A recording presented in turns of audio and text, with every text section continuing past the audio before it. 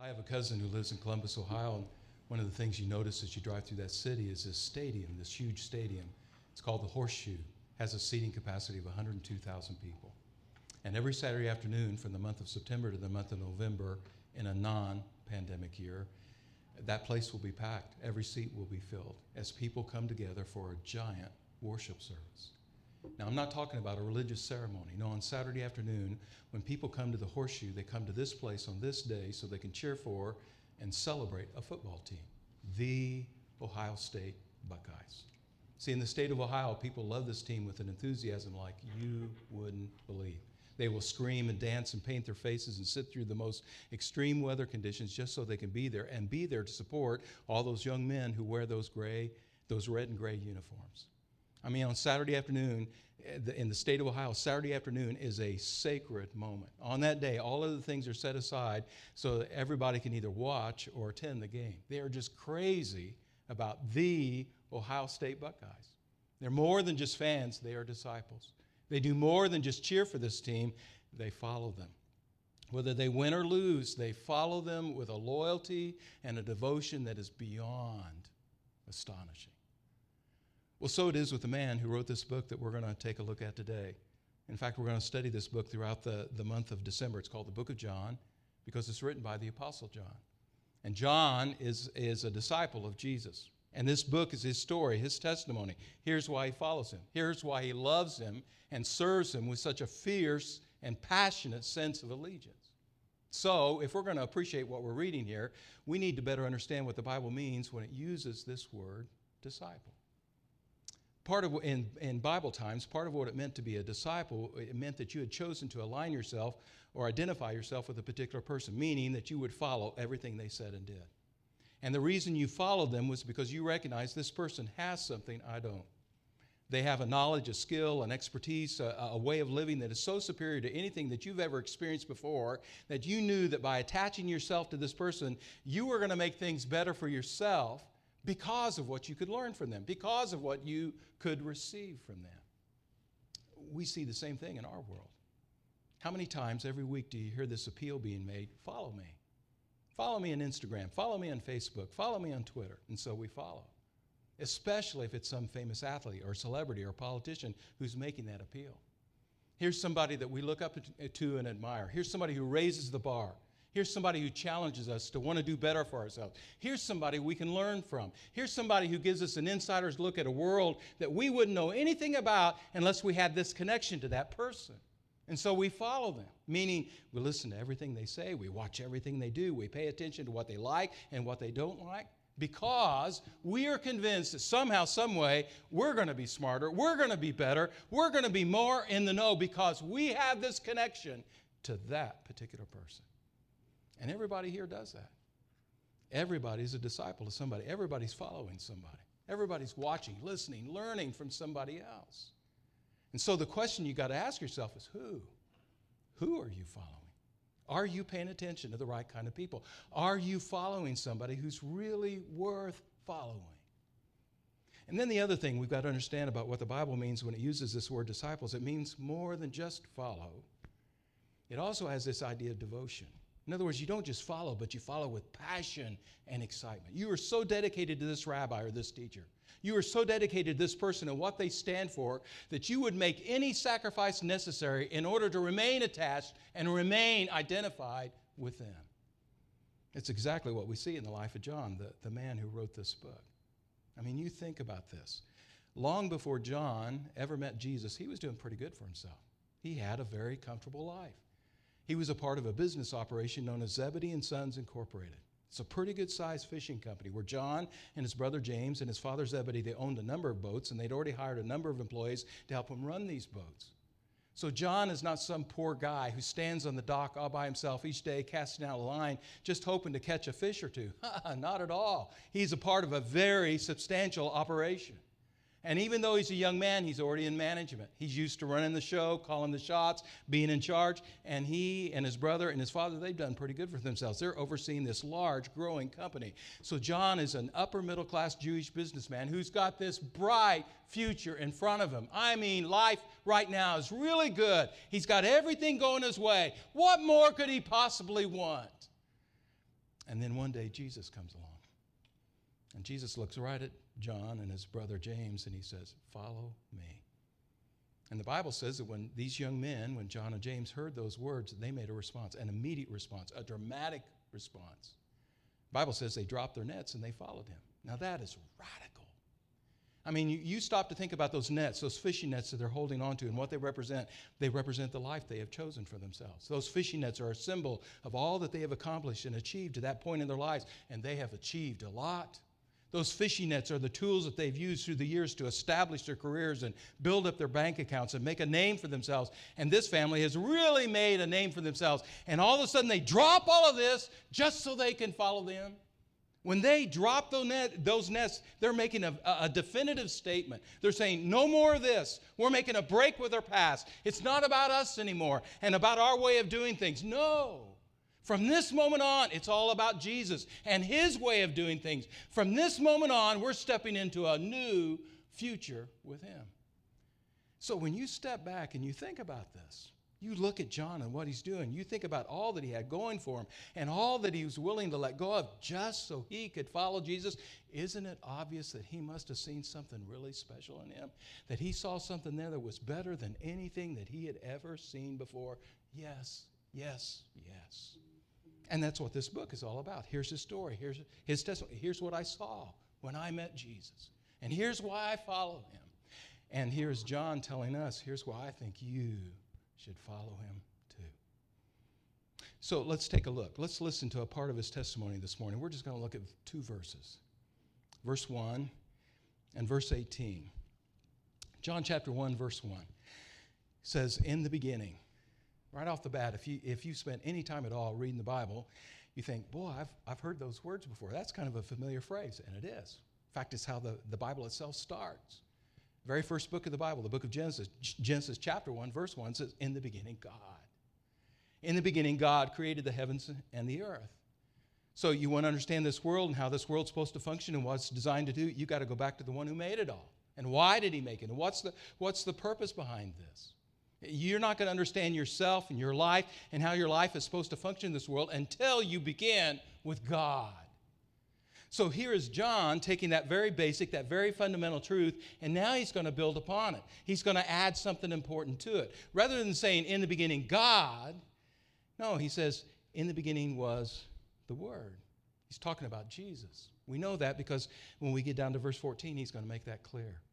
It's John's way of saying, hey, anytime I'm using this expression, the Word, I'm talking about Jesus. Well, what is he telling us about him? Well, notice all the things that we learn about Jesus just here in verse 1. In the beginning was. Meaning before anything was ever made, before any part of the universe was ever created, Jesus was already there. He's eternal.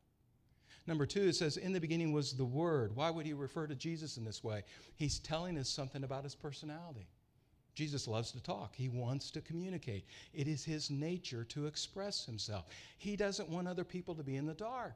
He doesn't want other people going around guessing, I wonder what he's really like. No, he wants you to know what he's really like. You see, it's true of any human being. You can't know me. You can't know who I really am. You can't read my mind. You can't understand what I'm feeling in my heart unless I begin to speak and I begin to open up and I reveal myself to you. John says it is the nature of Jesus to want to reveal himself. He doesn't want to hide. He doesn't want to remain distant. He wants to be known. And here's why. Notice the next phrase. It says, and the Word, Jesus, was with God, God the Father. God the Son is with God the Father. And the key word in this particular phrase is that word with. Now, when John was writing this, he's writing the Greek language, and there's all kinds of words he could have used to talk about this idea of shoulder to shoulder. You know, somebody happens to accompany, they're around, they happen to be walking alongside, but he doesn't use any of those words. Instead, he uses a word that literally means to or towards. It's talking about face to face. And what he's trying to emphasize is, in the very beginning, before anything was ever made, Jesus wasn't just kind of there in a casual way, just kind of hanging out with God the Father. No, it was so much more than that. In the very beginning, before anything was made, there was this community. There was this family, God the Father, God the Son, God the Holy Spirit. And throughout all eternity, they were intimately connected in the most engaging kind of relationship, constantly talking and communicating and relating and doing so in a very close and personal way. In other words, what's being emphasized is God is all about relationships. This is why he speaks. This is why he wants to make himself known. He communicates because he wants to connect. And then the last thing we learn about Jesus in this verse says, and the Word Jesus was God. He's fully divine. Which means, as you're reading through the Gospel of John, as you watch Jesus, as you listen to him, you need to understand the words and deeds of Jesus are the very words and deeds of God himself. Remember how the Bible explains this in Colossians chapter 1? It says Jesus is the visible image of the invisible God. Now, why is that important? Well, come down to verse 18. He's going to kind of give us a commentary on verse 1 and verse 18. He says, no one has ever seen God, meaning back during the days of the Old Testament, God would speak, and he would make himself known to people in a variety of different ways, but no one was ever able to actually see him in the fullness of his glory. And so in the back of our minds, we're always wondering, do we actually know what he's like? Well, we can know what he's like, and here's why. But it says, and the one and only Son, the one and only. It's a Greek word, monogenes. It's one of John's favorite ways of talking about Jesus. John 3:16, for God so loved the world that he gave, who? His one and only Son. Monogenes, it means one of a kind, unique. There's nobody else like him. He's in a class all by himself.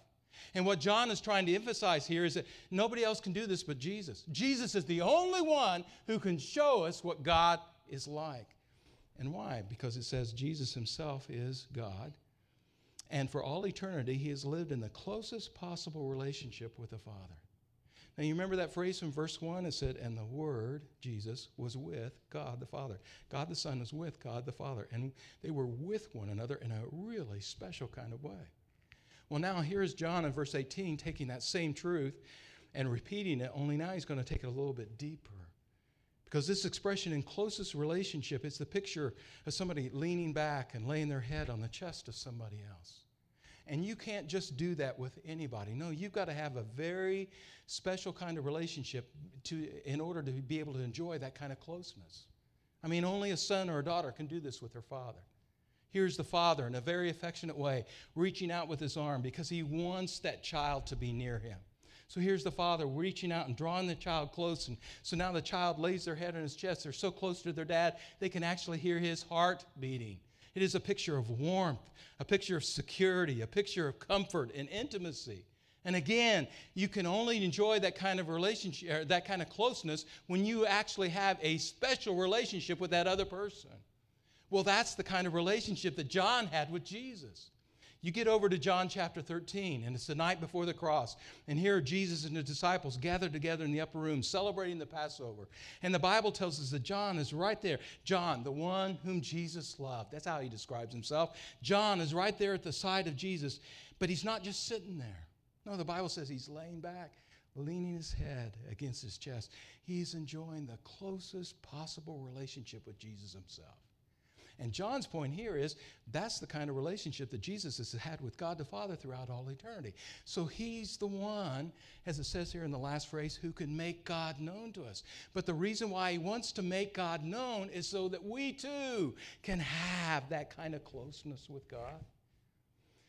You've heard me share this before. I remember one day I was 7 years old. I was standing in the grocery store with my mother, and I turned around and I bumped into my second grade teacher, Miss Ellis, one of my all-time favorite teachers.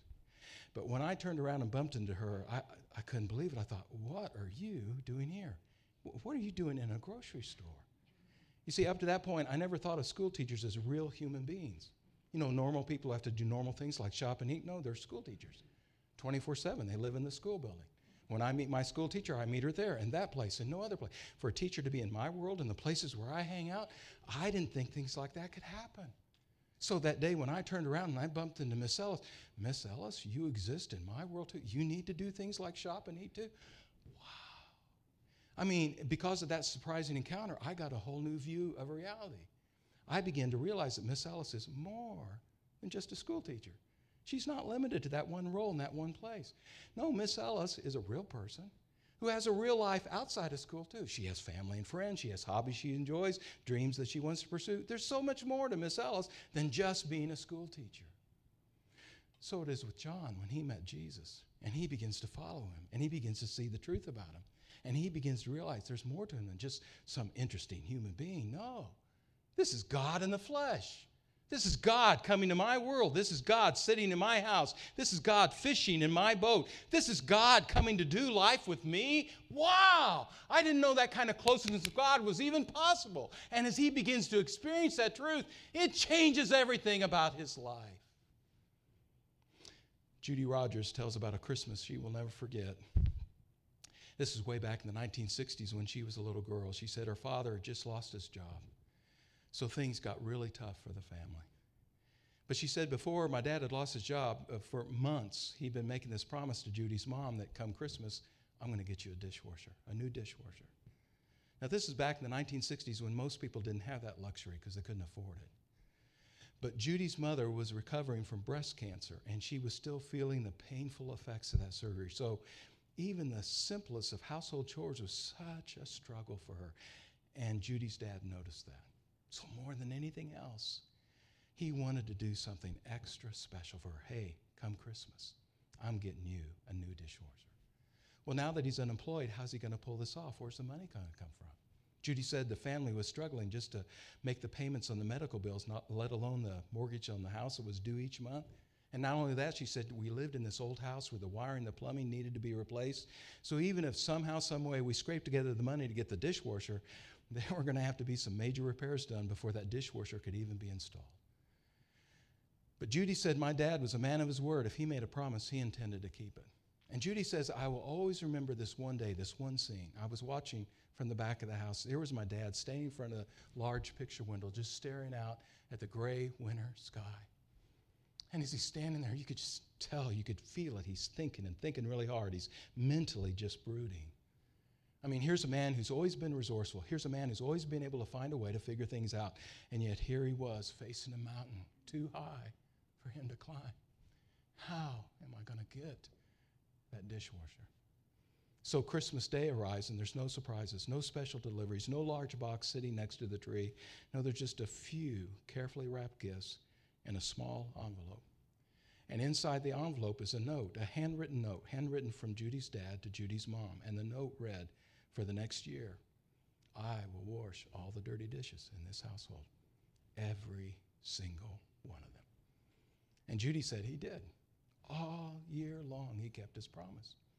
Judy says, you got to appreciate this about my dad. He's old school, old fashioned. The kitchen is the woman's place, not the man's place. Real men don't wash dirty dishes. But Judy says all year long, every day, there was my dad willingly standing at the kitchen sink, cleaning every glass, washing every plate, because Judy's dad really loved Judy's mom. John chapter 1, here is God making a promise to us, a promise to help. And God knew that he could not delegate this responsibility to anybody else because he's the only one qualified to help. So rather than waiting for us to come to him, he came to us. He came right down into our world and stood right in the midst of our mess, our dirty, sinful mess. And he did that because he knew he's the only one who can clean this up. He's the only one who can make things right for us. So John chapter 1, when it refers to Jesus as the Word, understand this is not just any kind of message that's being communicated to us. No, what you hear and see in the life of Jesus is a special word. A word of joy, a word of hope, a word of promise that he can and he will save us from all of our sin. And the reason why he wants to save us is because more than anything else, he wants us to live in the closest possible relationship with him. Let's pray. God, we recognize today that you not only made us, but you made us for a life with you, a relationship with you. So God, my prayer today is if anything stands in the way, if there's anything that keeps that from happening and making that possible, if there's anything that hinders our ability to get close to you, God, today would you remove those obstacles? God, draw us near to you.